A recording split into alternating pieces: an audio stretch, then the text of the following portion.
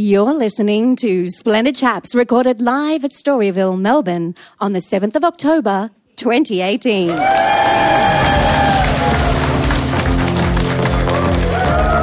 up, pudding brains. It's time for Splendid Chaps, the podcast that's way past 11. Please welcome your hosts, Splendid Chaps, both of them, Ben McKenzie and John Richards. Hello and welcome back after a 2-year interval. I know. It was so long ago class wasn't even cancelled. I know. I was so disappointed. Okay, so why are we here, Ben? What are we doing? Well, you remember how we did this thing back in 2013, John, where we thought we'd do 11 episodes of a podcast. And each one would be about one of the then 11 doctors. We ended up doing nearly 30. Too many. Look, I could count them, but it's funnier if I overestimate how many there were. And we always sort of thought, you know, well, it would be nice to come back and talk about the other ones. But we are not the kind of show that's like, let's talk about what we think about it immediately after it's done. We like to have a bit of a think, a bit of a cogitate, and so we waited until the last possible minute before the new doctor arrives. We're recording this on Dr. Eve. Yeah. Happy Chapsmas. Yeah. Happy Chapsmas. And appropriately Dr. Eve, because up until now it's been Dr. Adam, and it's time. Hey, how true. And it's very, very exciting that tomorrow we will have Jodie Whittaker as our new doctor. Now, one thing Ben mentioned before was that we like to wait, because one of the things we did do on the show was we also wanted to see what the show told us about the time it was made. Doctor Who's a very rare text in that it's 50 years' worth of broadcasting and can tell you an awful lot about the society. Now, John. Yeah, that's right. It was 50 then, wasn't it? And that was a while back. Yeah. So one of the things we always wanted to do was to look back at the time it was made, to see what we could learn about the world from Doctor Who, what was being reflected in it. So, Petra, what exciting far-off times are we going to be looking at today? Hit the slow return switch. Today we're going to the far-off olden times of Christmas Day 2013 to Christmas Day 2017. In Australian years, that's nearly 4 Prime Ministers. We should not be proud of that, people. It's a time of rising world temperatures, yet ironically also the inescapable nature of Frozen, the highest-grossing animated film of all time. I try not to get obsessed with Frozen, but it's so hard to let it go. Don't hold it back No, wrong podcast, Petra. Fine. Politics gets more stupid and democracy increasingly looks like a terrible idea. Brexit, Trump and Boaty McBoatface show that people just cannot be trusted. Although, at least in Australia, we finally get marriage equality, and surprisingly, it didn't even turn out to be compulsory. In an unexpected development in entertainment, 95% of all film and television is now superhero and Star Wars based, with the other 5% involving cooking and The Bachelor. It's a time of fake news, which becomes Collins Dictionary's word of the year for 2017, beating unicorn, Antifa, Insta, gender fluid, gig economy, echo chamber and fidget spinner. Meanwhile, Oxford Dictionary's shortlist for 2017 includes white fragility, broflake and milkshake duck. The term milkshake duck comes from a tweet by Pixelated Boat, who summed up so much of current culture with the following 139 characters. The whole internet loves milkshake duck, a lovely duck that drinks milkshakes. 5 seconds later, we regret to inform you the duck is racist. In technology, everyone keeps banging on about neural networks and AI, and yet our internet is still just 2 cans and a piece of string.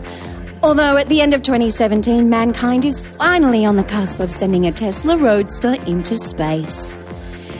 Every singer you ever cared about dies. And in TV's Doctor Who, we have an exciting first as we finally get a doctor with a Yorkshire accent. Still not ginger. Thank you, Petra. Thank you, Petra. Thank you.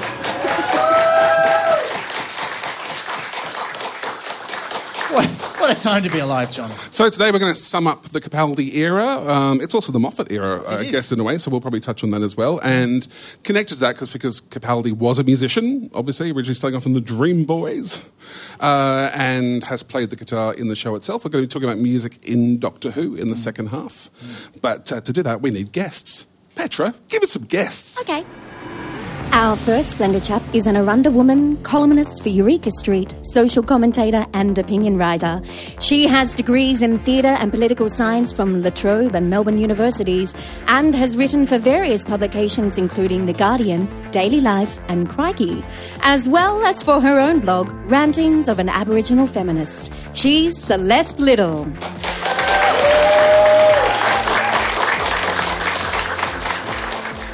Our next chap is a pianist and composer who explores the synthesis of jazz, funk and experimental music. He's the band leader of Minneapolis funk fusion band Lake Minnetonka and also heads the Bowie Project, which performs instrumental jazz arrangements of the late great.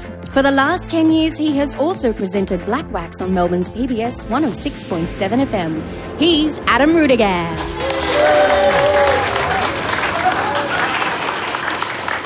Now, we mentioned before, we love a bit of rubbish cosplay. Not rubbish cosplay, John. There's no wrong way to do cosplay. That's true. Celeste and Adam, either of you cosplayers? Not really, but I have rocked up in these boots today. And and that might, I rock up everywhere in boots, to be honest. But your Doc Martens are a tribute to Peter Capaldi today. Well, and they're not even Doc Martens, and this was a thing. Dude, you're about to be schooled. Yeah. Here we go. Because when Capaldi's costume was announced, there were all these news articles about how he was wearing Docs, and it was really, really cool. And I took one look at them and I go, they're not Docs, they're Lokes, and they're from that boot shop in Camden that I went to 8 years ago. He's cosplaying as you. This is it. And so these boots, I actually went back to the UK earlier this year and I bought myself a second pair of boots, and it is the original boot shop that used to sell all the Docs, but then Docs offshored their operations. So what he was wearing were more original Docs than what Docs are, which is what I'm wearing as well, but a different brand. Yeah. Wow. I'm an intermittent cosplayer. I have been known... I'll tell you this is off topic, but my one costume idea that I've always wanted to do that I've never done is the Fly. The original Fly with the big fly head and one arm, like one fly arm. But all of my ideas always involve some massive mask that makes it hard to drink. And but I suppose I could have a little straw. I could have a little straw like a proboscis. You can have a proboscis, yeah. But actually, Doctor Who was my first cosplay that I ever did when I was about 9 years old. I was a massive Doctor Who fan, but I decided that I could go to this fan gathering as Davros. All I needed was a cardboard box to put around my legs, and I need to spray paint that black. And I had this, I think the idea came from the fact that I had an old man mask. And I was like, yeah, I'll just put this old man mask as like a bald old man, looked like Dave Bowman at the end of 2001 before the pre-baby. So my parents took me to this hardware store and they sent me in because, when you're a kid, they want you to get good at dealing with shopkeepers and asking for stuff. So they were like, you go and buy your own spray paint for your Davros costume. And I just went in and I was like, I'd like one can of black spray paint, please. And they're like, what are you going to do with that, kid? And I said, I'm going to a Doctor Who fan get together. I'm going to be Davros. And they wanted to get me out of the store as quickly as possible. So... And Celeste, you've been on the show before, so we have actually asked you, but how did you get into Doctor Who? What was your way in? Obviously it was everywhere when I was a kid. So, you just hear that music. And I used to watch the episodes when I was young. Yeah, and then just come on ABC, 5:30 at night after school. So then you'd just hear that music and it'd come on. And so it was always in that. But this time around, I was actually a late starter. And what got me into the reboot of Doctor Who was actually watching Torchwood. So that was my in. It was, late but awesome. So we're here to talk about Capaldi. Yes. We're here to talk about the end of the Moffat years. Let's get a little bit of an idea about Capaldi. What do you have on his bio, Petra? Peter Capaldi was born in Glasgow in 1950... No, don't do that. Don't do that. No. Hootsman! No, really, don't. Never let me have any fun. Peter Capaldi was born in April 1958 in Glasgow, Scotland. His parents worked in the local ice cream mines, and Capaldi showed an early love of performance through puppet shows in primary school, a theatre group in high school, and while at uni at Glasgow School of Art, he was the lead singer and guitarist in a punk rock band, The Dream Boys, whose drummer was future chat show host Craig Ferguson. His first screen role was as Joe in 1982's Living Apart Together. On IMDb, he's listed between bar hand and piano shop assistant, so we can assume it probably wasn't a pivotal character. It was the next year's local hero that made his name and has led to work in everything from Dangerous Liaisons to The Vicar of Dibley, playing roles from George Harrison to the Angel Islington. Outside of Doctor Who, he's probably best known as Spin Doctor Malcolm Tucker in sitcom The Thick of It, the show that gave us the word omnishambles, Oxford Dictionary's 2012 word of the year. He's the only Doctor with an Oscar, although it's as director of the short film Franz Kafka's It's a Wonderful Life. He appeared in the Doctor Who universe twice before taking on the lead role as Lobus Caecilius with the 10th Doctor and Donna in The Fires of Pompeii, and civil servant John Frobisher in 2009's Torchwood, Children of Earth. But years before that, he was such a fan, he regularly annoyed the production team and was invited by producer Barry Letts to meet himself, script editor Terence Dix, and star John Pertwee at BBC Television Centre. Capaldi later claimed this was a formative moment of his career. Permission to squee, it's Peter Capaldi!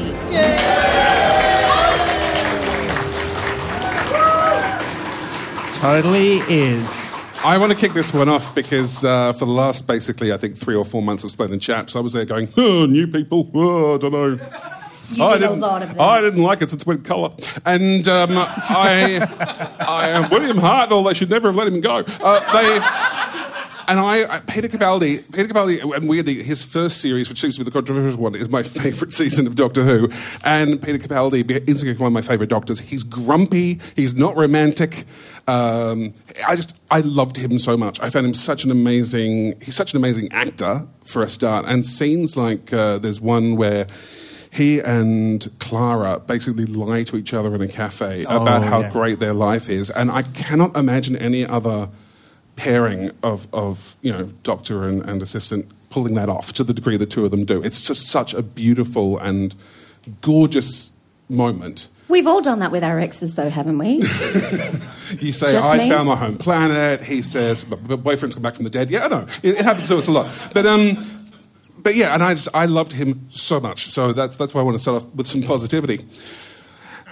You guys, what do you think? I was so excited when I heard it was going to be Peter Capaldi as the next Doctor up, and my intro to Capaldi mainly was The Thick of It, and I was ready for this. I was so ready for it to happen. I felt he was really underutilised in the first season, so that was a bit disappointing for me. You have this amazing actor, he has a face that is just so expressive. I mean, you can just put him somewhere and he doesn't have to do anything, but you can work through the emotions just by what he can convey in that face structure.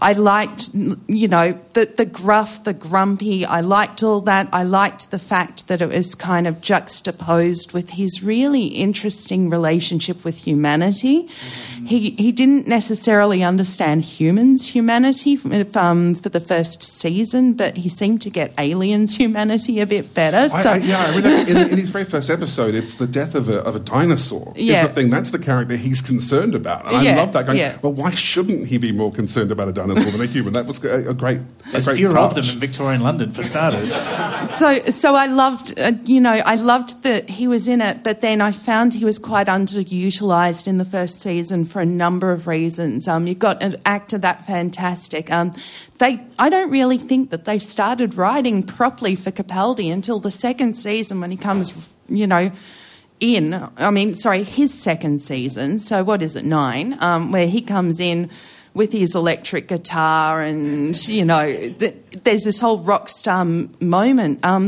The other thing that's kind of bugged me, they talked about going back to basics, and they had him in what they thought was basic attire. For me, it was 1970s rock star attire, and they had that going on for the entire season, but almost no context until he was allowed to bring the guitar in, and he was allowed to be a bit more punk rock and There's a beautiful line halfway through that first series where he says, "I was going for minimalism, but I think I got magician." Yeah. It's funny when even the show is kind of commenting on it. But yeah, so when it hit the second season, that's when he really, when they really started to work with Capaldi as who he is, and his character filled out for me. All the way up. Well, I assume we're going to talk about Heaven Sent and all that later on, but that episode was the big Capaldi episode that I haven't been able to shut up about ever since, because every single part of that actor was used in that episode to its fullest potential. Adam, what was your take on him when he came in? I just instantly gravitated to the grumpy thing. And I think that is really kind of like part of the essence of Doctor Who, and it's going to be really interesting to find out what Jodie Whittaker does with those aspects of the character. But Capaldi just kind of felt right from the second that they announced it. Matt Smith was kind of like a left-of-field choice, and he kind of had to prove himself a bit more being a younger Doctor. But we've all seen like a grumpy old man Doctor, and so it didn't feel like a retread, but it just felt right. Like that's a Doctor that I can. That is interesting, though, because for a younger audience who had been presented and who'd always known the Doctor as a romantic figure, 10 years of a romantic figure, especially if you're younger, I assume it must have been quite a jar. And it's weird that first episode goes to town to constantly say he was always flirting with you, but he's actually, hundreds of years old. And it really hammers home that this is a new approach, almost quite aggressively. Yes, I really enjoyed that. And no, I did. And I don't know if you all feel the same, but I found Matt Smith, and it's not Matt's fault. It's a lot of the writing. I don't want to get on a Moffat, rant. But he started to just get quite grating, quite over the top. And there's always, when you have a reboot, think of like the Nolan Batman movies. It's like, right, we're going dark, we're going serious, or Casino Royale. That's what Christopher Eccleston was. I'm going to wear a leather jacket and like a black T-shirt. That's it. Like no more scarf and no more celery stick. They try to go dark, and then eventually it becomes Batman Forever, and then it becomes Batman and Robin, and you've gone too far the other way, Or Batman Never, as I called it. I was 16 and I knew that was wrong. Yeah. I kind of felt like Matt Smith kind of like got into that territory where it's like, okay, this has gone like way too cartoony.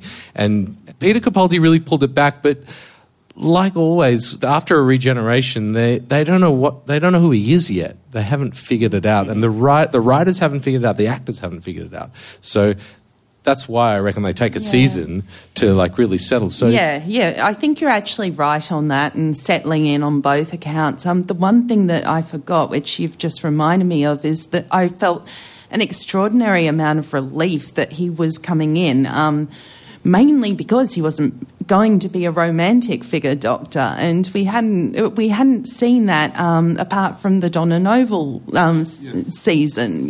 Most of the rest of it was always that. It's interesting, even in the Donna Noble seasons, I think where they have to keep reiterating they're not a couple. Like it's still an issue throughout the series, and this is quite. I would say it's weird because my feelings is that first series is the one I love, because suddenly Clara, who I thought was a horrendously underwritten character the year before, I feel that first year gives them a dynamic that makes sense and they're equals. And the lovely moment where someone says, "Who's she?" and she goes, "I'm his carer." She cares, so I don't have to. Love that line. It's a perfect summation. It gives them both roles they can play. That great thing where she has to basically try. There's a lovely thing. She's given a whole bunch of notes for how to be nice to people at one point, and I really I thought that really worked for the two of them, and she suddenly had a real persona. She stood up to him quite a lot. Yes, and she could stand up to him, which I really liked that season. And I felt once they softened him, because that second one, when it starts off, there's definitely, they say he's a bit away for a while, and they clearly have felt they've gone too far the previous season and they're trying to soften him. And I feel then her character gets slightly harder to pin down, and they start going, she's an adventure seeker, and it's like, that doesn't quite work. But yeah. Well, she is at the end of the Orient Express episode where she's like, screw it. I'm not leaving. Let's go. You guys were just talking about the new Doctor coming in and taking a while to get into it. And I was watching something where, Capaldi's been a fan of the Doctor for decades, certainly longer than me. I heard him talk about how when he got the role, he went back and downloaded old scripts off the internet and used those as his preparation as an actor to get into the character of the Doctor. So I think he was ready to go. It's the writers who needed to get used to his portrayal of the Doctor. I think he was, ready. He's been ready for this since, the beginning. I really feel that's always true, though. I was reading, weirdly, a bit of Matthew Woodhouse's biography that he wrote, and one thing he said when he was working on the show, and he felt that he couldn't articulate it very well, but he said, it's different things all the time, but the show is always the same. And the people he was talking to were like, we don't understand what you're talking about. I'm like, I understand you, Matthew Waterhouse. I think he's right. And I think also, all the modern Doctors, they're all written very similarly. Like I really believe you could take any script from pretty much any modern series episode and give it to one of the other actors to have played the Doctor. And they do this at conventions all the time where they go, let's take this speech and we'll give it to what's her name. And they do it in their own style. And it's the actor's performance and the direction, obviously, as well, brings something very different. But the Doctor is off, with a bit of variation, and it does, and they bring it in, as you were saying, a bit after the first season. But when they first start, like a lot of the stuff that he says in that first season, you can kind of imagine Matt Smith saying, or more so probably Christopher Eccleston, because he was spikier and didn't like humans very much. Maybe because also that first season, there's a moment certainly in Deep Breath, the first episode, where he abandons Clara, and it's the only Doctor that isn't just a cop-out. You don't go, he's definitely coming back. It's I think, one of the only moments you literally have some doubt, that this man may have just... Yeah, he sells it. He sells it as like, you don't quite know what he's going to do. But when he speaks, the dialogue is very similar. But that first episode, Deep Breath, is a bit of a... I found Deep Breath really interesting because they have so much about him trying to find his own identity. And often in a regeneration episode, that becomes sort of secondary. And the character kind of has...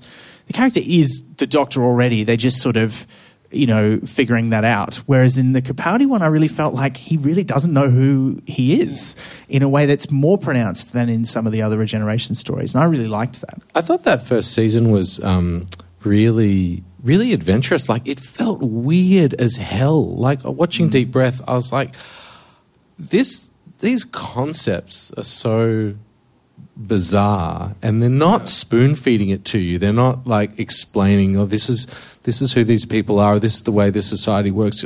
It was really high concept. That first series too has at least 3 episodes that I think are just amongst the best the show's done. So Listen, which I think is utterly one of the best. Amazing. And that's another really weird one. So weird. The whole plot is driven by the Doctor just being alone too much and going a bit strange. That's what I love about it. It's the ultimate expression of a particular Moffat obsession, which is the idea that the villain, who is not really a villain, he likes things that are either a kind of force of nature, or he likes things that have been misunderstood.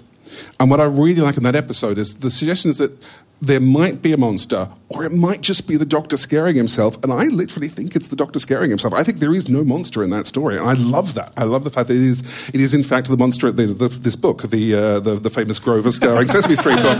Yeah, and I like that. And then the other two I was going to mention was Time Heist, which takes a heist movie and does a heist movie and actually embraces the visual of it as well. And Mummy on the Orient Express. And not only do I love it, also I love things like it puts on screen, that little countdown every time the Mummy appears. And the boldness of that. In fact, the whole Capaldi era is about boldness. Some of the later ones I don't feel work. They do a found footage episode, which is a brilliant idea. I don't think the episode works. But that first series, I love the fact that it's got also a theme to it, the whole am I a good man theme. And what I really like is the fact that it literally is a theme. It's not just using a word like Torchwood throughout the series. It's actually what each episode is exploring for all the characters. And at the very end, it boils down to Missy going, I can give you an army to prove you are not a good man. And the idea of the entire series has come down to this one choice. And I think it's the most sophisticated I think we have seen Doctor Who. even though you have to keep sort of squinting at various points to make some of the things line up. Like, you know, there's certain problems with it, but compared to other seasons, it's the one I think is exciting. And it's funny because the other thing, the Moffat thing, which I think this should lead into something you guys talked about before, was one of Moffat's other big issues is the concept of consent, which is not something he seems terribly clear on.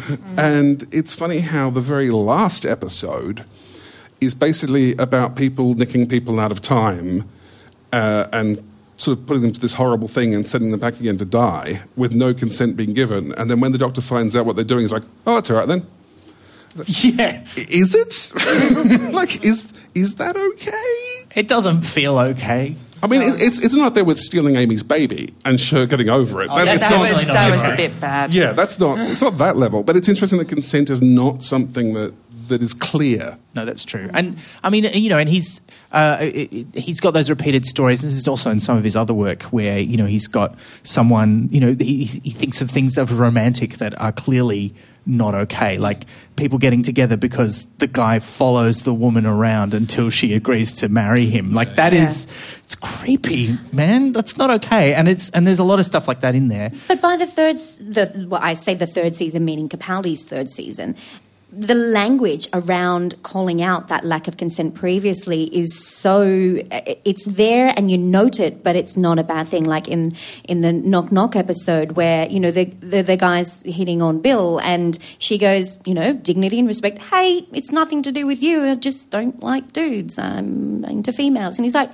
Oh, cool, I never had a chance. Great. And then by the final episode when Capaldi is up against...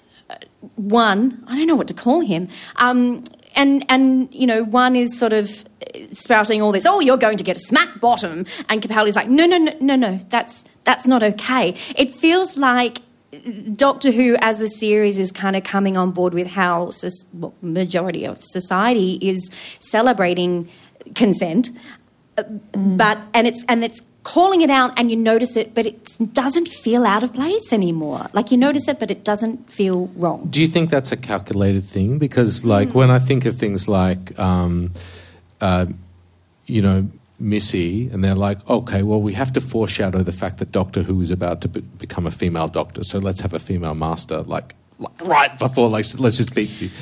I feel like they were doing that. Are they just setting things up to be... Well, there was talk about, hey, are we really going to get a female doctor because we've just had a female master and that's enough, guys. You've had your female Time Lord. You're not going to get another one.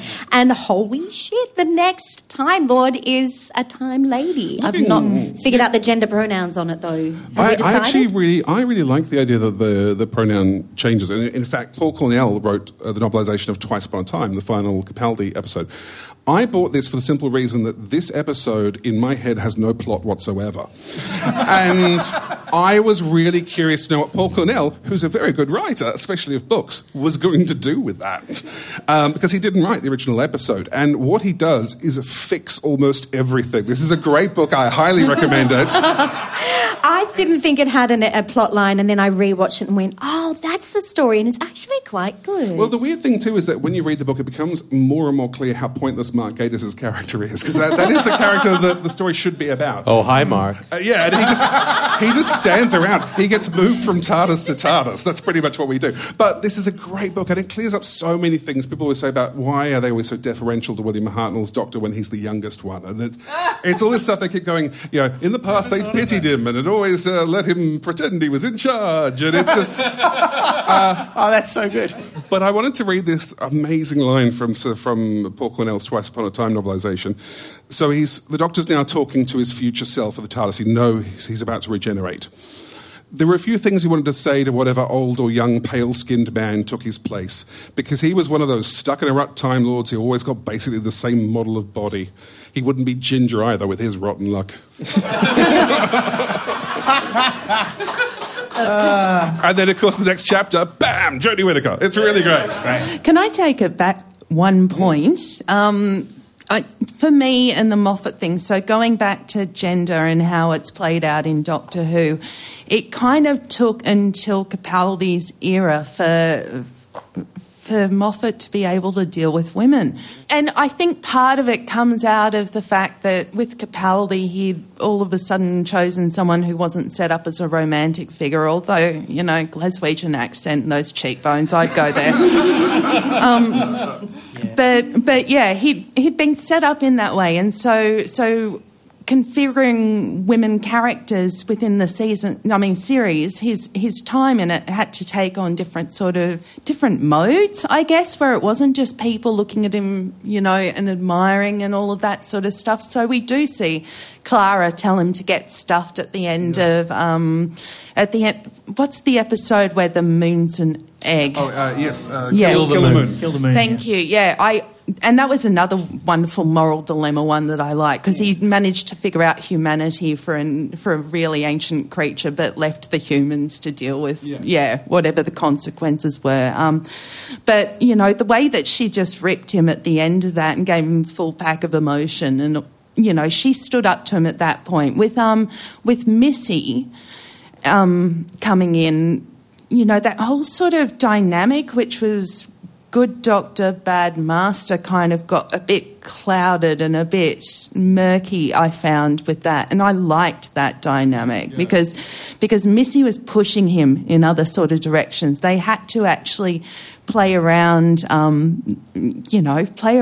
and she was presenting looking all Mary Poppins-like and all of that as well. So they set her up in that sort of way. I'm just trying to think of who else, you know, people like Ashilda and then of course Bill comes in and you know, and by making her queer, they've almost sort of said, look, there can't be a romantic thing. You're going to have a different relationship, and there's a sort of mentor thing going on because he's a teacher at a school. I really like that. I thought that worked quite nicely. Yeah, and there was a series of almost, well, I won't say completely self-realised women from the beginning of the season, but it seemed to grow and grow and grow throughout that particular thing. And I think it took Moffat that long to realise It's weird, though, because it feels like Moffat was sort of...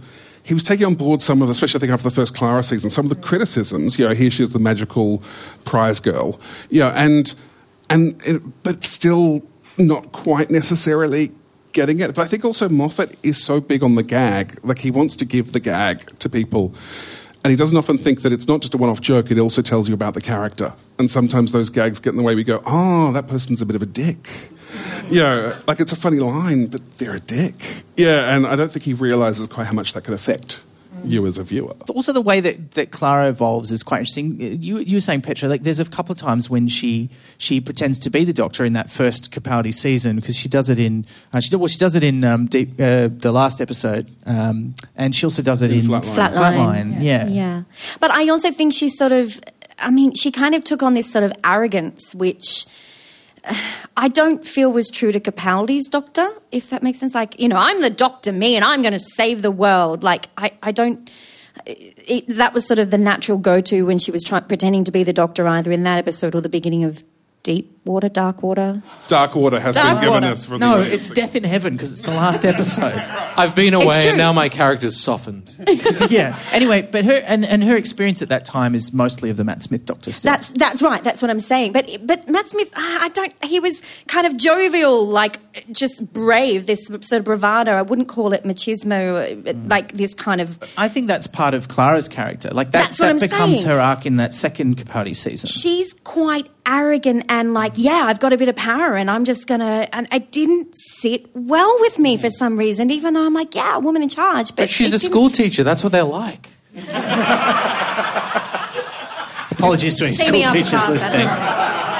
Can we talk a bit more about Capaldi's other two seasons? Because we talked a lot about his first season, and I did enjoy that, but I really enjoyed the second and third seasons as well. Second season was so different with the double episodes. We can't not talk about that. Yeah, so it was an experiment in format. You know, they moved to slightly fewer episodes and all the two-parters. I remember, rewatching. I was found there's so much talking. There's so much just standing around. It was very and the long. scenes which should be quite beautiful, but honestly, Face the Raven, I was shouting, for God's sake, die already. already. It's like a 10-minute sequence. Like, this should be a really beautiful moment, but the endless talking about it kind of just, to me, crushes. And the third series also has the weird thing about the hybrid, an idea that has never been mentioned in the show before, and we're meant to take incredibly seriously for 1 year. They love just inserting things that they've never mentioned before. That is true, but John Hurt's more impressive than just going, hybrid, that's a thing you've been frightened of all your life. I still don't think we know what the hybrid is for I'm real, still do we? confused, to be honest. I'm still confused after a rewatch. No, they leave it ambiguous on purpose, though. Well, I don't think convenient. that's... Having finished watching this about 2 hours ago, it seems to be stressed that it's Clara and the Doctor are the hybrid. But again, it's an ancient thing we've only heard of 10 weeks ago. It's hard to really get that involved. Yeah, but I really liked I enjoyed the whole Clara going off the deep end in that season, and Capaldi being the one, it's sort of turning the tables on that relationship, where he's the one who has to say to her, you gotta set, like, you could die, like, you know, this is not a game for you. You only have one short lifespan as a human being, and if you screw it up, you're dead, and you don't regenerate and become somebody new. You're dead. So maybe Nobody dies today. You could always just fix it. Nobody dies ever in Doctor Who. Like, it's a sense of, I want people to die. You say that. I just watched Death in Heaven. Danny Pink is dead. Danny Pink does die the second I time. loved him so much. I love Danny Pink so much. He was great, and their relationship was so good. And then she's just kind of over it. She developed really quickly, and it's supposed to be like the love of a lifetime, and then, he's dead. It does take place really over quick to a me. longer period, and in some ways that actually also informs her character in that second series, where she's she doesn't care anymore. That's how I read it. Yeah. Life is limited, and so she ends up just throwing caution to the wind a hell of a lot, which is what leads to her demise. So, as you mentioned before, you really liked Heaven Sent, which I really liked, but it was a very divisive episode. A lot of people really didn't like it, but I think I liked it for a lot of the same reasons as you. It's a real tour de force of his performance. Look, me and one of my friends, Tash, who is a massive Whovian, actually had a fight over that episode that has now gone on for, when was it, 2 years? Wow. So every time we bring it up between us, I'll be digging in on one side, she'll be digging in on the other, because I loved it, she hated it. I loved watching it play out. I loved all the subtleties of that. You know, him trooping around. I still don't actually believe, though, that he could have done that entire circuit without running around that castle naked once. So maybe he did, and we didn't see that one. Yeah, they cut that one out. It would have happened at least once for me, and there was a lot of people asking that question. I found out I wasn't the only strange person in the room, but they fully utilised Capaldi and his range in that episode. So his face, every time he got rebooted in that system, and there was that eyes opening and staring straight in, him dragging himself along, the sadness, the pathos, when he would throw himself into the water, and they paid so much attention that every single skull in that water had cheekbones up to here and was sculpted on his face. I will never contour that good. No. It was they gave him an entire episode. And he was stubborn as fuck in that. I mean, he was so stubborn that it went on for 3 billion years. He is Scottish, though. I can relate to that. I found this relatable content. Someone with a Scottish surname. But it was that chipping away, and the fact that he would choose to actually go the long way round, which then became a theme for Clara as well in the next episode, choosing to take the long way round to her actual death. I liked seeing that play out, but it has caused division in pubs across Victoria. It was lovely to see what happens with the Doctor without a companion. I really enjoyed that, and with him just being really on his own as well. Which you never see, even in the sort of companion-like episodes, the one or two that we had, he's always around other people. But the companion was still driving him. Yeah, I thought that was fine. I know my issue with it, because I haven't met Tash, but I agree with her 100%, is that My big problem with it was just from a narrative point of view that the show is called Doctor Who, and so as much as I wanted an episode that was entirely Capaldi, because I think that is definitely a brilliant idea, the whole idea of will he survive or won't he, it's like, well, duh. And to me the whole episode could be told in 5 minutes. I didn't find it atmospheric enough to overcome the fact that I was just felt like we were... I mean, it felt like it went for 4 billion years. It just felt like it was in real time. No, Jumping franchises for a second, I had a friend who was recently watching all of Star Trek Next Generation, and I was like, oh, man, when you get to Best of Both Worlds, oh my God, it's going to be mind-blowing. And she watched it, and she's like, so Picard got captured by the Borg and turned into a Borg, and it's not like he was going to die. I know that it's an ongoing thing, and I was like, oh, what? But at the time, thinking back to when that came out... Whereas, killing off Tasha Yar, that was so out of nowhere and amazing to go, oh my God, you've actually just killed a character who was a lead. And we love that, now with Game of Thrones and things like that. Yes. You actually the have shock value of, that you have a real fear that there's actually stakes. And so that for me was part of the problem. And the other problem too was that I always feel with teleportation, I think we have talked about this before, but there are many ways teleportation might work. They're saved in the pattern buffer. And one of them is always, there's only one that really works. But there's always one that say, so one of the versions, we actually just kill you, we make a duplicate at the other end. And I'm always like, well, I don't want that, because that's just being killed. And it's like... It's the only way it could conceivably work, That's being John. killed and then someone else gets my stuff. I don't like that. Yeah, but it's the only way it could work. And to have a show that basically not only said, the guy you liked, he died ages ago, but also then says, oh, and every other character. First episode of Dark in Space, Sarah Jane Smith died. It's just... I found that really bleak. No, but it's metaphysical. From a metaphysical, philosophical point of view, it's like the ship of Theseus, right? It's the closest personal continua to the previous thing that existed. There is no other version of the Doctor or anyone else who goes through a teleportation device that is more the Doctor than the copy that is made when the original is destroyed and replicated by the device. So for all intents and purposes, that is the Doctor, right? And that is the Doctor to us, but not to him. He's dead. No, to him as well. He's been through lots of teleporters. He knows how it works, and he's okay with it. But if you have the first edition printing of Twice Upon a Time, and you go into the matter transporter, is it still a first edition? Yeah. It's not a reproduction. No, it's still a first edition because you open the front page and it will say first edition. That, but that's a lie. It will say it. Yeah. But if the printing presses are still going and you took the first edition off the line and pulped it and put that paper into the machine while it was still running, making the first edition of the book, would that be a first edition as well? Yes, it would, right? So... Wow. You win. I never thought we'd actually get to talk about this on the show. I've missed you guys. That was amazing. For me, one of the big things about those first 2 seasons was that relationship between the two of them. I loved it, and that was the thing that made me, because I was a little bit iffy. I liked Clara probably more than some of you in her first season, but I liked her a lot more with Capaldi's Doctor, and I think it was the relationship that the two of them developed. That I liked the way they interacted. I like the way that they really do trust and care for each other, even though they argue a lot all the time. One of my favourite things is there's a great supercut of all the times people tell other people to shut up in season 8, and it's Clara's in it as much as the Doctor is. Yeah. It's fantastic. And shut up. Yeah, they have that understanding that they're going to be brusque with each other, they're going to be a bit mean, but it never, except when it's important and it is acknowledged that it goes there. It's not personal and it's not really hateful or attacking the other one, except when that is the point of what's happening. It's not the default mode. We haven't, though, really mentioned Bill at all. We have to talk about Bill. Love her. I just love her. Love her? I love her. Nods. What's the general feeling in the room? Does everyone love Bill? What's your... Is she overdue? You can not like her. It's fine.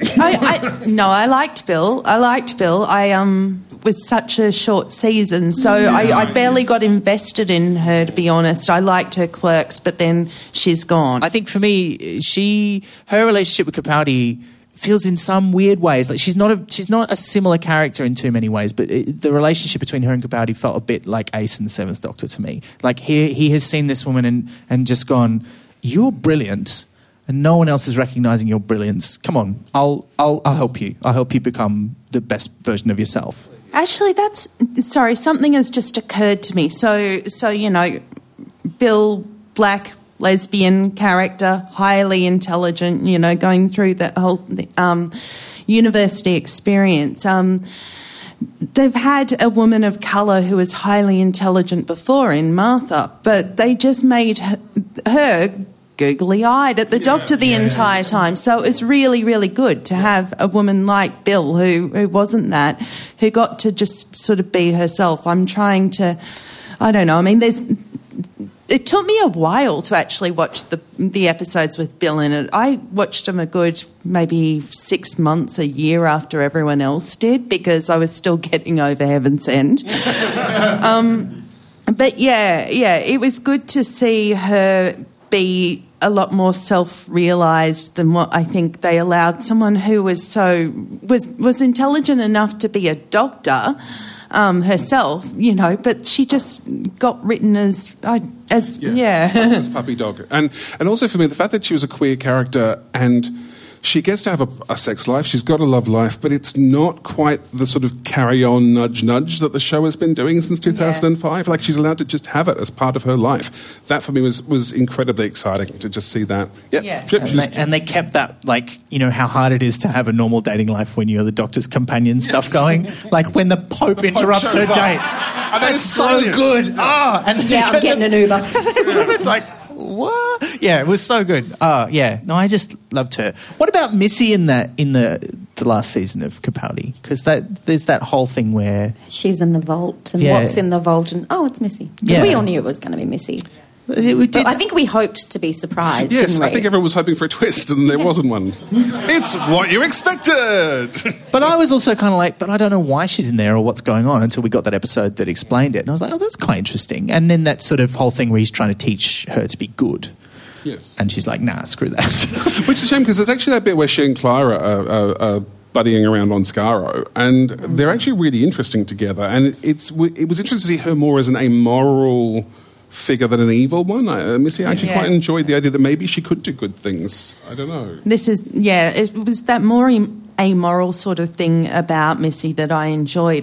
There was also the whole sort of setup about Missy driving Clara and the doctor together. So all of them actually had something in common with each other to a certain degree, whether it was recklessness or it was moral ambiguity or whatever else that would come out at various points.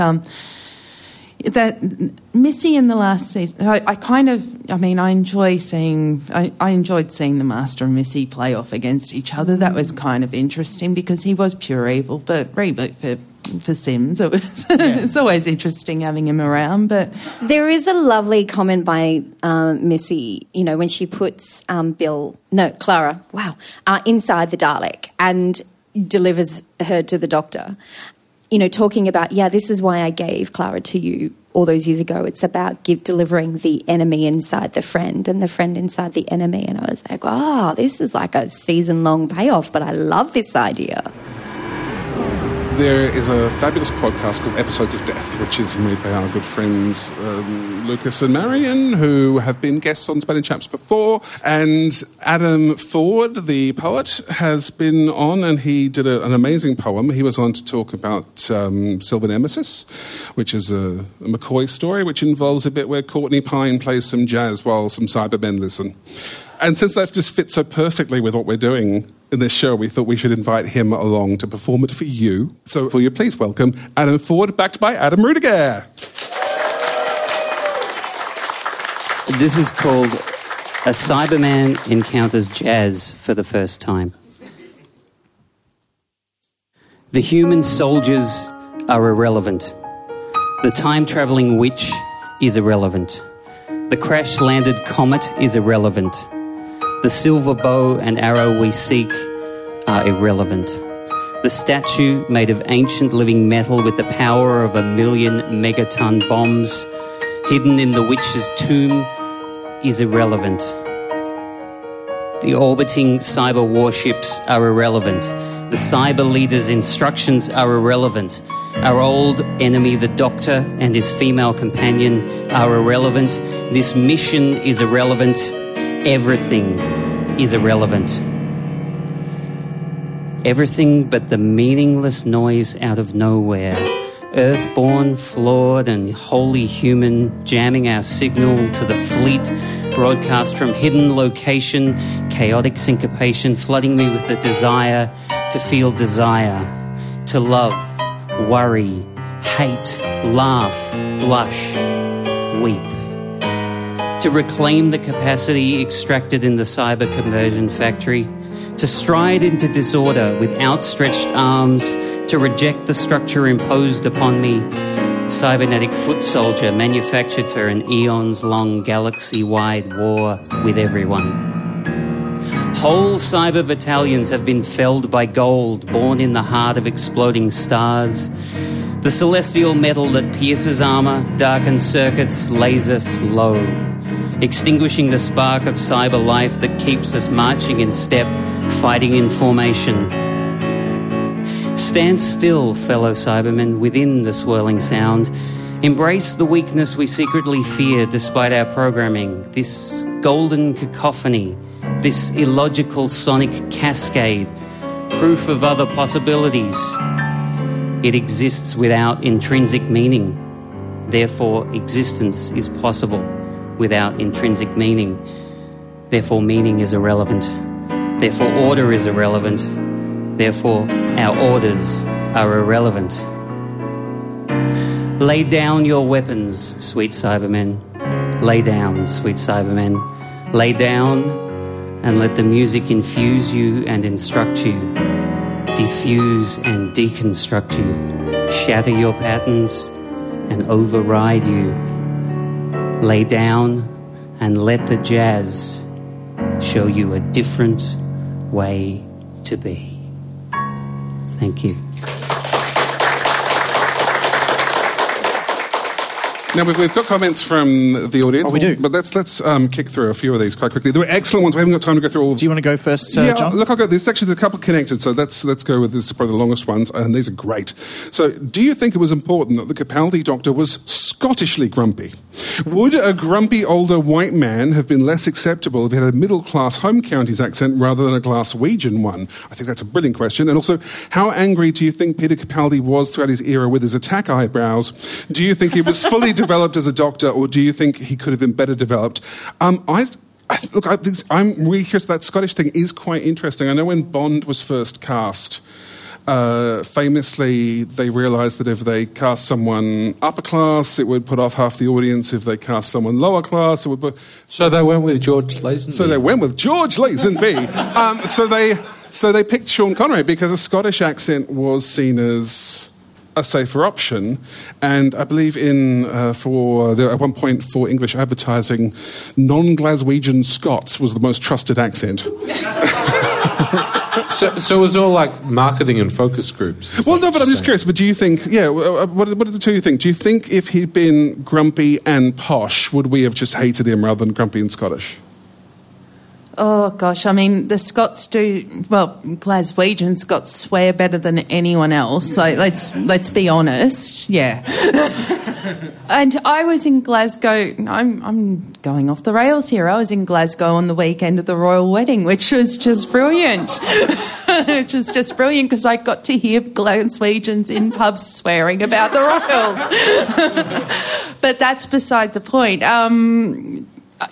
I guess that because he'd played that grumpy Scot in the thick of it, and one of the reasons I loved his character was that he was often doing that wonderful swearing and carrying on, but he was only doing it at people who had power. So he was very, very nice to the cleaners, to the hotel staff. Very understanding to all of those, all of the people who were the common people. It was probably just an easy grab for them to do that. I would have hated him if he was a posh, grumpy white dude. But that's my default setting. I hate posh, grumpy white dude. I did actually have a real aha kind of moment, like when Eccleston was there and she says, but you sound like you're from the north. Oh, all planets have a north. Yeah. But in Capaldi's era... Do all planets have a Scotland? Well, this is the thing. Like, we specifically refer to him as Scottish a lot in this series. Yeah. And I didn't... that didn't sit But that was a bit hand-wavy for me. I saw one theory that it was actually it's Amy. It's because he has seen Amy as he's imprinted on her. regenerating. Like a that chicken. she has imprinted. And there's an interesting bit when Missy says, "Oh, it's a nice accent. I might keep it." Now, the actor has a Scottish accent. She actually doesn't use it as Missy, but it's interesting that she almost like leads the fact that she might. She sort of does. It's subtle. It's a lot more subtle than her normal speaking voice. That's true. But it's interesting that thing of the implication that perhaps Time Lords' accents can change depending on their surroundings. Along with their body and their face. I think it's kind of an amazing kind of like metatextual thing that we expect that the Doctor is going to be from the UK, but it could be anywhere within the UK. So he could be Scottish. Maybe the next Doctor will be Welsh. Let's hope not, but it could happen. What? Why? Hang on. I feel like we can't let that go. Yanto could be the Doctor. It's just an aesthetic accent thing. It wasn't like, the Welsh people are bad. But I think it's a consideration. Like when you take on this character, there's obviously different regions within this portion of the world, and you're like, okay, how natural am I going to go? If you think about accent from a point of view, the reason we have different accents is not just the evolution of language, but also like the weather and the actual physicalization of like the mouth placement and all that sort of thing. Facial posture. That's right. And so if you think of Capaldi's face, maybe he just looks like he should be Scottish. It is. Yeah, although he got the face from a Roman, so surely he should sound like he's speaking in Latin. It is. Is this the 16th time his cheekbones have come into this conversation today? Look, his cheekbones are definitely notable. 17th time? Better than his eyebrows. But to get to the other comment that you said, John, the question was, do we feel he's fully developed as a character? I do. I think he goes through some interesting changes. I must admit, Scottish Grumpy is enough for me as a character. Yeah. I think that's actually quite... But he's not. I mean, but he does. Like you see a softer side of him. You see him at the end of that first arc. Like you were talking about how the "Am I a Good Man" arc is a real arc. It's a real storyline. I know it's an arc. It's a beautiful arc. And you get to the end with. of it, and he has that moment where he says, "Well, I'm not a good man. I'm not a bad man. I'm an idiot. I'm an idiot in a box who tries to fix things, and I've done good things, I've done bad things." And the Eccleston thing actually spiked my brain in this direction because the spikier characters, the gruffer characters, have been more and more north as they go forward. There's a cultural association with that they're exploiting in order to craft a Doctor character, and it's really fascinating that the other Scott, Tennant, adopted the English accent in order to be somewhat warmer and friendlier and romantic even. Maybe that's what I was thinking of when I was talking about it. Yeah.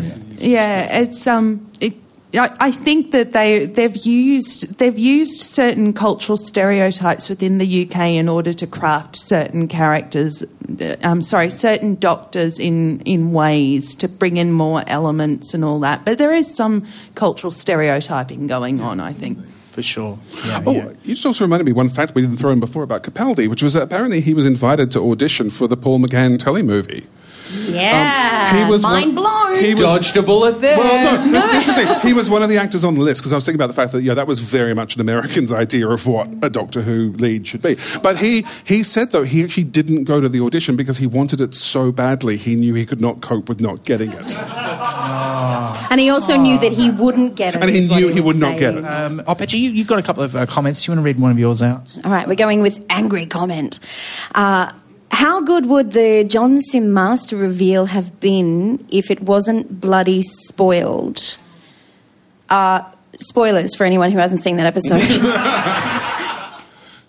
God damn it, people! Can't you keep a secret? It would have been good. I didn't realise it was John Sim in the. I'm going to be honest. You might be people in this room who think I was an idiot, but I didn't realise it was him in disguise. I was like, that actor's really familiar to me. Who is that? And then he took the thing off. I was like, oh, that's so good. Yeah, I was so excited. It was great. I rewatched that episode and I knew it was him, but I was just. I think he did an exceptional job. He did a great job. Great job. But of keeping the same mannerisms so that when you do rewatch it and you're like, it's him, you can enjoy his kind of playfulness of like tricking everybody. Actually, read the other one while we're talking about cheekbones. Okay. Capaldi's Doctor might not have been a romantic hero, but he was the sexiest Doctor we've had, at least until tomorrow. And for the listener, that is a few weeks ago or whenever whenever you're listening to this episode. It says at the start when it was recorded. You say it, in fact. Yeah, but yeah, you do, yeah. But they're listening to this hundreds of years in the future. Oh, we're all dead. They're on a space station somewhere. Space speaking. Okay, we've got a couple more. Did anyone notice the similarities between Clara's exit and Bill's? Both killed horribly, then revived, and travelling through time and space with another woman until they die again. That's true. Basically, they do get the same ending, don't they? I would argue that's the ending of every Doctor Who character now. Though it does seem to be everyone dies, so Rose, and then I died. Didn't really, I meant I moved. I get them mixed up. Yeah, and that's when Donna's going to die. Actually, no, she fell over. And the whole thing about that, there seems to be this endless thing of no one ever dies. There's that episode in which Madame Vastra and Jenny's dead for like 5 minutes or something, and we're all meant to cry about it. It's like she's coming back. We know no one dies. There's very few people who die. I mean, even like Amy and Rory's departure is treated like a death, but they also are not dead. Like this, they're cut off from their family and friends for no logically explainable reason because they could just logic is the beginning of wisdom. Not the end. Stop it.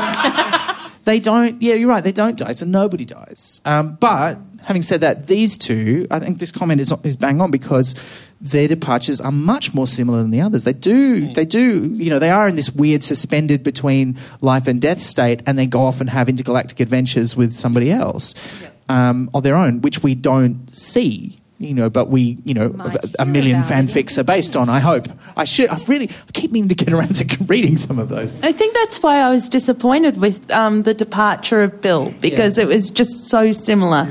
And they'd started to build up this character and then just sent her off in the exact same way that they sent off the last one. And it annoyed me. And turned her into a Cyberman, which we'd already seen twice in the show already with Rose's mum in the alternate universe and with Danny Pink. And with Danny Pink, which was only the 2 seasons before, which was an odd... Anyway, we've got one last question. We'll move on. It is deeply unfair that we won't get to see Capaldi without Moffat. Is there a Doctor Who writer or showrunner you would like to have seen write for Capaldi? Is Davies? I would have liked to see that. Yeah, cool.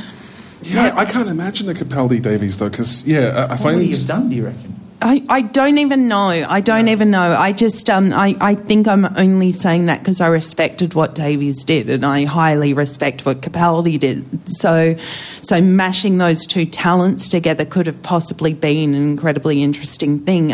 Moffat just didn't do it for me. I got annoyed with him. As everybody is, apparently. Is there anybody... I haven't heard anybody stick up for Moffat today. Or Moffat has. No. Moffat has brilliant ideas. Don't even try. No, honestly, he does great stuff. Some of my best friends are Moffat. Moffat also, watching them back, he writes brilliant scenes. He can write an excellent episode. He can also write an excellent scene. They don't necessarily always... happen. Is it the overall arc that's the problem? I think it's the hit and miss. And because I think he is brilliant. He's a brilliant writer. He's done some amazing work, and he's very clever. Like when he wants to do a clever episode, when he's not too busy, and this is not something that just Moffat did. This was also a problem in the Russell T Davies era, when he's not hitting you over the head with "How clever is this? It's so clever," and the characters will tell you it's clever. But when he's not doing that, it's also that the mistakes that he makes are ones that he repeats. And for me, that was what grated with me. It wasn't that he made mistakes. Like every writer has made mistakes. Russell T Davies wrote stuff in his era that I thought was awful, not that didn't work or that was ethically dubious or whatever. But he tended not to repeat those mistakes, whereas Moffat has repeated. I think Davies had tends to be all emotion and not necessarily very good at sort of the structure or storytelling, and I think sometimes Moffat is all structure and storytelling with no human emotion, and so people do. So we need to merge them somehow into a hybrid. Yeah, into a hybrid. 1963 was the birth of Doctor Who, but also saw the first album from the Beatles. The Beatles have featured in Doctor Who many times over the following decades, alongside Fleetwood Mac, Britney Spears, Victorian novelty ditties, The Streets, Kylie Minogue, classical music, Nick Cave, and twiddly widdly jazz. In telly, the word diegetic means sound the characters can hear. Diegetic music are the songs that the characters have chosen to play. And diabetic music is what Ben's over-enthusiastic spell checker calls it. Isn't that sweet? The Doctor has been known to play the recorder, the organ, the harp and the spoons, but it was Capaldi who embraced the electric guitar. And that's not to mention all that singing. So, what does the music tell us about who? So Capaldi, playing guitar, wearing the sunglasses. Cool or midlife crisis? What's our take on that? Can it not be both? It could be both. Actually, that's probably... If they'd been normal sunglasses, I would have been more on board. I thought the sonic sunglasses were a bit weird. It was cool. It was so Yeah, coming down cool. on cool. It was pretty cool. The tank was too much. With the guitar, I could never quite decide if the guitar was cool or midlife crisis. I just couldn't. It was the jokes about the tank that was too dad joke for me. That was the line. Yeah, it just didn't make I any may sense. have put it online. That's great. That's it. Oh, so dumb. But fully embracing the dumb, though, I think is fair to say. I has the dumb. Yeah. And it was funny looking back over the music in the show, because the Beatles, it's really interesting how Doctor Who comes out in that same year as the Beatles' first album. And we have a scene in, I think it's The Chase, where where they've got the time-space visualizer out and they're watching things. Yeah, and they watch a bit of Top of the Pops. And William Hartnell makes these encouraging comments about the Beatles. Now, considering who that character is and the age and how he's personified, at that time, to have him being a fan of the Beatles, I think it's actually a really interesting choice for the Doctor production Who team. the OC of its time? In every way. We don't talk about the OC. And it was interesting because I read online that the same year as that episode, the Bond film, the equivalent Bond film, maybe Thunderball perhaps, he makes a reference to wearing earplugs at a Beatles concert. So you've got Bond being on and William Hartnell going, bring it on. And that's a really interesting choice for the team to make. Yeah. There's a lot of, not just diegetic music, but there's also a lot of references to songs throughout the episode where a character has delivered a line that refers to a song. A couple that I pulled out was "Burn Baby Burn," "Hey Missy, You're So Fine." Oh yes. Missy's a big fan of Tony Basil. Yeah. Here come the drums, here come the drums. And my absolute favourite, the reference, like if we're talking about keeping it cool and relevant. Oh, I know. 2 weeks of Mysterious Girl by Peter Andre. I was begging for the brush of death's merciful hand. These words are an earworm, a song you can't stop humming. Yeah, that was great. I watched that episode today, actually, and I was like, I'd forgotten there's a Peter Andre reference. I did try and cover that song, but speaking of keeping it relevant, like Doctor Who is also very ahead of its time when we're talking about Hartnell digging on the Beatles. 9 rickrolled the world before rickrolling was a thing. You look back in the episode of Father's Day, and there's like "Never Gonna Give You Up" on the, and then it turns into The Streets. Yeah. Just we're a relevant sci-fi show. It's a reverse Rickroll.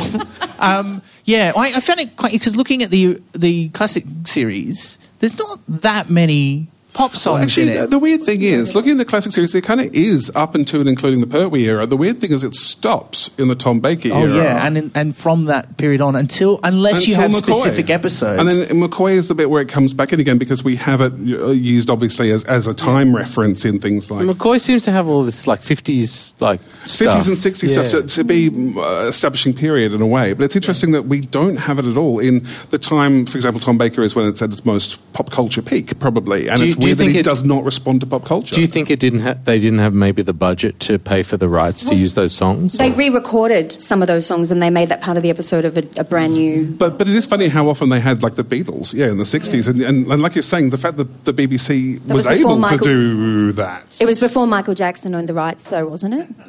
Yes. So they could afford it. Well, the Doctor, during the 4th Doctor, he's actually very rarely on contemporary Earth. He's usually on other planets and doing stuff out in space, where if you suddenly heard 20th century pop music, you'd be like, this is weird. So rather than the Spice Girls, you'd have the Space Girls. Unless you were on Arrakis. Spice must flow.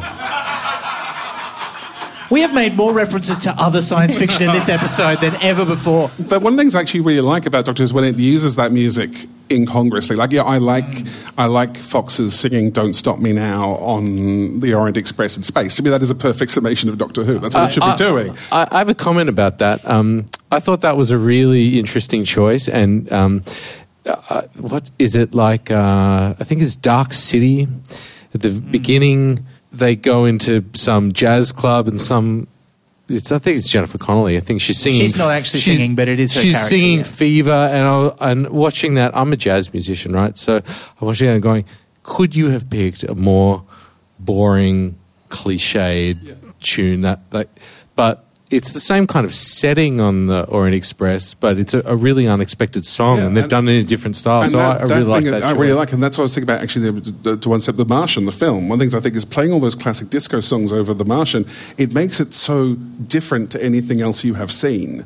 And that's why I think when Doctor Who does that, when it's playing Britney Spears at the end of the world, claiming that it's an ancient hymn, or, in fact, when Vicky mentions the Beatles as being classical music back in the Hartnell days, it's... That's got a whole other layer to it, which really works, but when it's just like, it can seem very just gimmicky. Because in the modern series, there's so much more contemporary music, and I think or modern pop music, and I think partly that's because of the shortening of the stories. Now, they don't have 4 episodes to set a tone and a setting, and so a piece of music is a really quick way to establish where you are and a tone of what's happening. So whether it's diegetic and it's in the show, or whether it's not and it's outside of it a bit, it's a really quick shorthand way to go, this is where we are. And to me, I like that is when it does the opposite of that. So when it is playing Dusty Springfield on a planet that's an acid factory, or acid mines or whatever, and you're going, this is amazing. It makes no sense. I love that. That's what I like.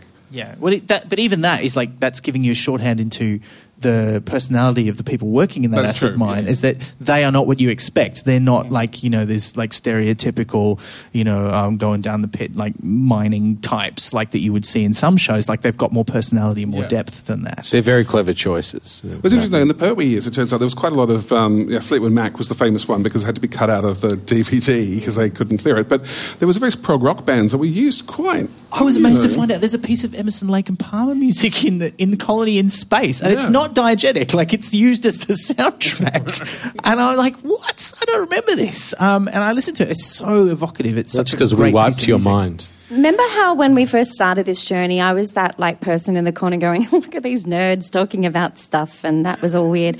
I created a Spotify playlist of all the songs. We'll share it on the social media. We'll share it. It's wacky. What was the most surprising on the Spotify playlist? What really threw you? Look, I mean, it covers everything from, Beatles, of course, and Fleetwood Mac and all that sort of thing. There's a lot of covers of, 1950s or jukebox tunes. Most of which are from Revelation of the Daleks. Yeah. But there's also, like the DJ. I want to see the episode with the DJ, like mashing up Fire and all that sort of thing. Oh, yeah, Alexis Sales. Yeah. But there's also, there wasn't as much 80s synth as I was expecting. It's mostly in the soundtrack, right? Yeah, but if we're talking about music setting the scene for a contemporary and it's period, weird, in that period they stop stop using popular music, and it's an interesting choice, presumably. And like you're saying, the soundtracks from that era are often very much emulating the sounds that were current and popular. But again, they didn't spend a lot of time on contemporary Earth in the 80s. Like, Sylvester McCoy only visits like 1980s Earth a very small number of times. But with a show like Mordred Undead would have been greatly helped to use that immediate 77, 83 thing. You could have. That would have been amazing, yeah. Use that quite strongly. And I loved, too, when we were watching back through Capaldi, getting like an alien bar full of ne'er-do-wells listening to Nick Cave was just... I was quite charmed by that. You mentioned quotes, too, before. Of course, David Tennant quotes Kylie Minogue in The Idiot's Lantern, and then a few years later she becomes one of those rare people who both exists in the Doctor Who universe and has appeared in Doctor Who. I think Ken Dodd possibly is another one. They need to use a Billy Piper song.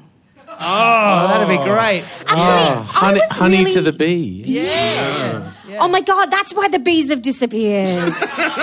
No, I was actually considering that Jamiroquai is he himself has albums of, space lyrics and stuff like that, and he's a UK-based performer.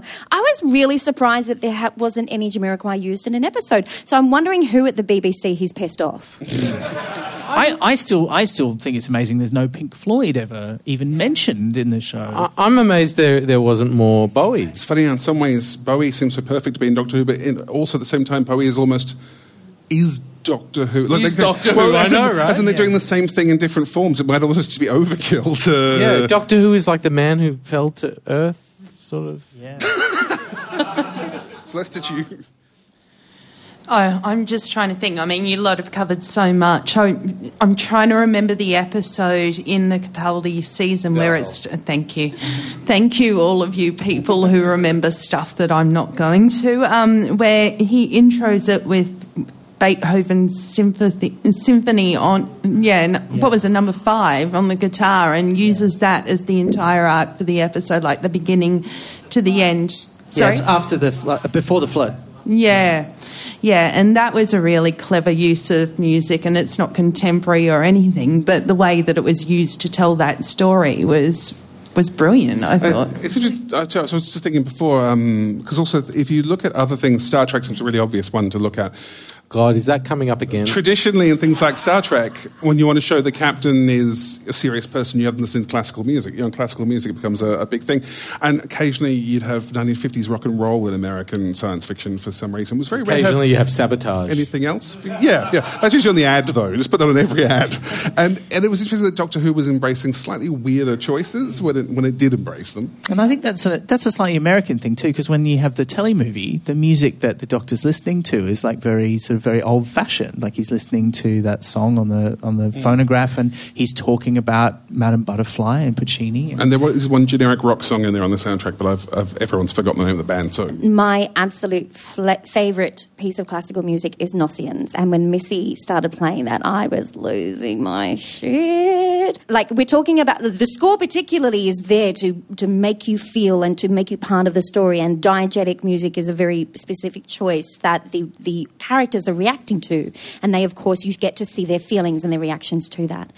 And I thought about what is like a pivotal song that every time I watch an episode and I hear the music, I'm like doing this. You know where I'm going, people. Vincent and the Doctor. Yeah. That song, musically, without all of that production, doesn't quite do it. It's that sound that is associated with that story that I can't not watch that episode without tearing up. And poor Vincent could only hear it in mono. Too soon? Yeah. So, just one last question. Are there any favourite songs that have cropped up in Doctor Who that we haven't mentioned that you want to give a quick mention that you really enjoyed? It's that scene where John Simsmaster is dancing with his wife and everything's gone to hell. Yes, thank you. Yeah, everything's gone to hell, and you can see it do it. He's being this like horrible person dancing around joyfully. She's covered in bruises. The world's going to shit, and it's just an amazing juxtaposition. I thought you got that music used with that thing. I'm surprised they didn't use "Filthy Gorgeous" for that one. No, because I think they very deliberately chose that song because the lyrics that you first hear are, "I can't decide if you should live or die," and it's the Master's. He's literally going, "Am I going to kill you, or am I just going to torture you for a bit longer?" And you're like, he just comes across as being so blatantly evil in that scene. It was a brilliantly crafted scene by the use of that music. Is it evil, or is it like? He's a bit like kind of like Two-Face, like he could go either way. Like he just has no moral compass whatsoever. So he hasn't decided. He's like. Which Missy also shows later on. Missy's the whole, I might kill you. Say something nice. Yeah. One I just want to mention briefly, because it's just such a great song, is Mr. Blue Sky by ELO, which is, it's not a great episode. The first half, I think, is quite good, Love of Monsters, but just that is such a joyous song, and every time it's used in anything, it's just always a delight. It just always gives this energy, and it's so exciting when it pops up. in that episode. Yeah, I really like. There's a couple from the Capaldi era that I really like, and I did cheat and look up the name, but I did have to look up one of them because there's that great bit where they just. I mean, it's yakety sax, so they call it the Benny Hill theme in the Girl Who Died, when they make the video of the aliens posing as the Maya, as they're posing as the gods. And he's like, I'm going to send this video and I'll put yakety sax over it, and everyone's going to know you're an idiot. I thought that was hilarious, and he could not have made that any more ridiculous. It was such a perfect choice of song, and I also, in hindsight, love will tear us apart when Bill meets Puddle Girl is quite like. Heather, she has a name. They have a whole discussion together that's not about the doctor. I was going to say her name, and then I stuck with Puddle Girl because I'm like, no one will know who I mean if I say Heather. Actually, can I just mention the Bechdel reference? There's that lovely moment in Murder on the Orient Express in which Clara says to I don't know, the woman whose mother has died, goes, "Oh, what's up with us two ladies here talking about a man? Let's talk about something else." And it's such a lovely moment. It was great. Yeah. It's like the show's waving a flag. On that note, is there any last thoughts about the music in the show you want to say before we wrap things up? There is a jazz tune called Softly as in the Morning Sunrise. It basically has the same chord changes as the Doctor Who theme. So whenever I play it, if a singer calls it, when I go to my solo, I just play the Doctor Who theme. It generally takes them about 32 bars to go, what's going on? And they're like, oh my God, I see what's happening. And then I just go again, and they're like, oh, you made the joke, now you're going for round two? And I'm like, yep, just go and play it again. Commit, baby, commit. Well, I think that pretty much brings us to the end of today, doesn't it, John? It does, because it's Doctor Who Eve, and we all have to get home to be in bed. And so, because there is a Bowie song used in the most stellar example of a Doctor Who episode ever, Aliens of London, to close out the show, we have Adam Rudiger playing Starman. And until next time we meet, thank you. It's good. Keep warm.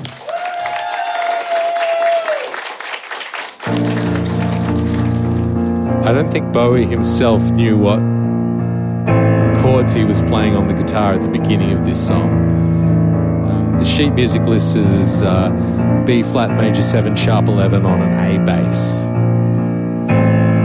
Which, I can play that, but it's not going to sound good.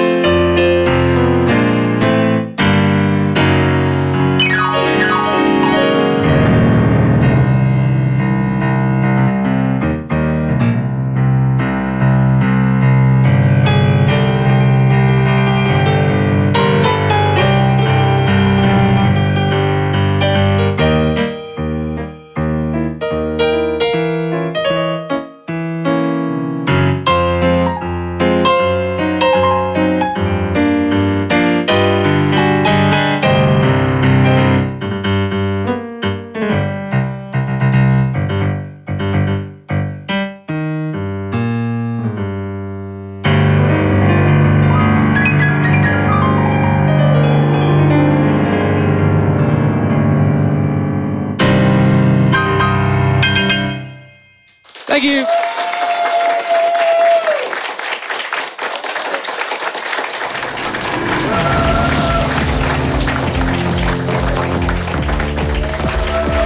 You have been listening to Splendid Chaps. We'd like to thank this episode's Splendid Chaps, Celeste Little, Adam Rudiger, and Adam Ford. Your hosts were Ben McKenzie and John Richards. The audio engineering and theme tune were created by the technical wizardry of David Ashton from Sample and Hold Studios. You can find us at splendidchaps.com and as Splendid Chaps on Facebook and Twitter. I'm Petra Elliott. Until next time, thank you, it's good, keep warm.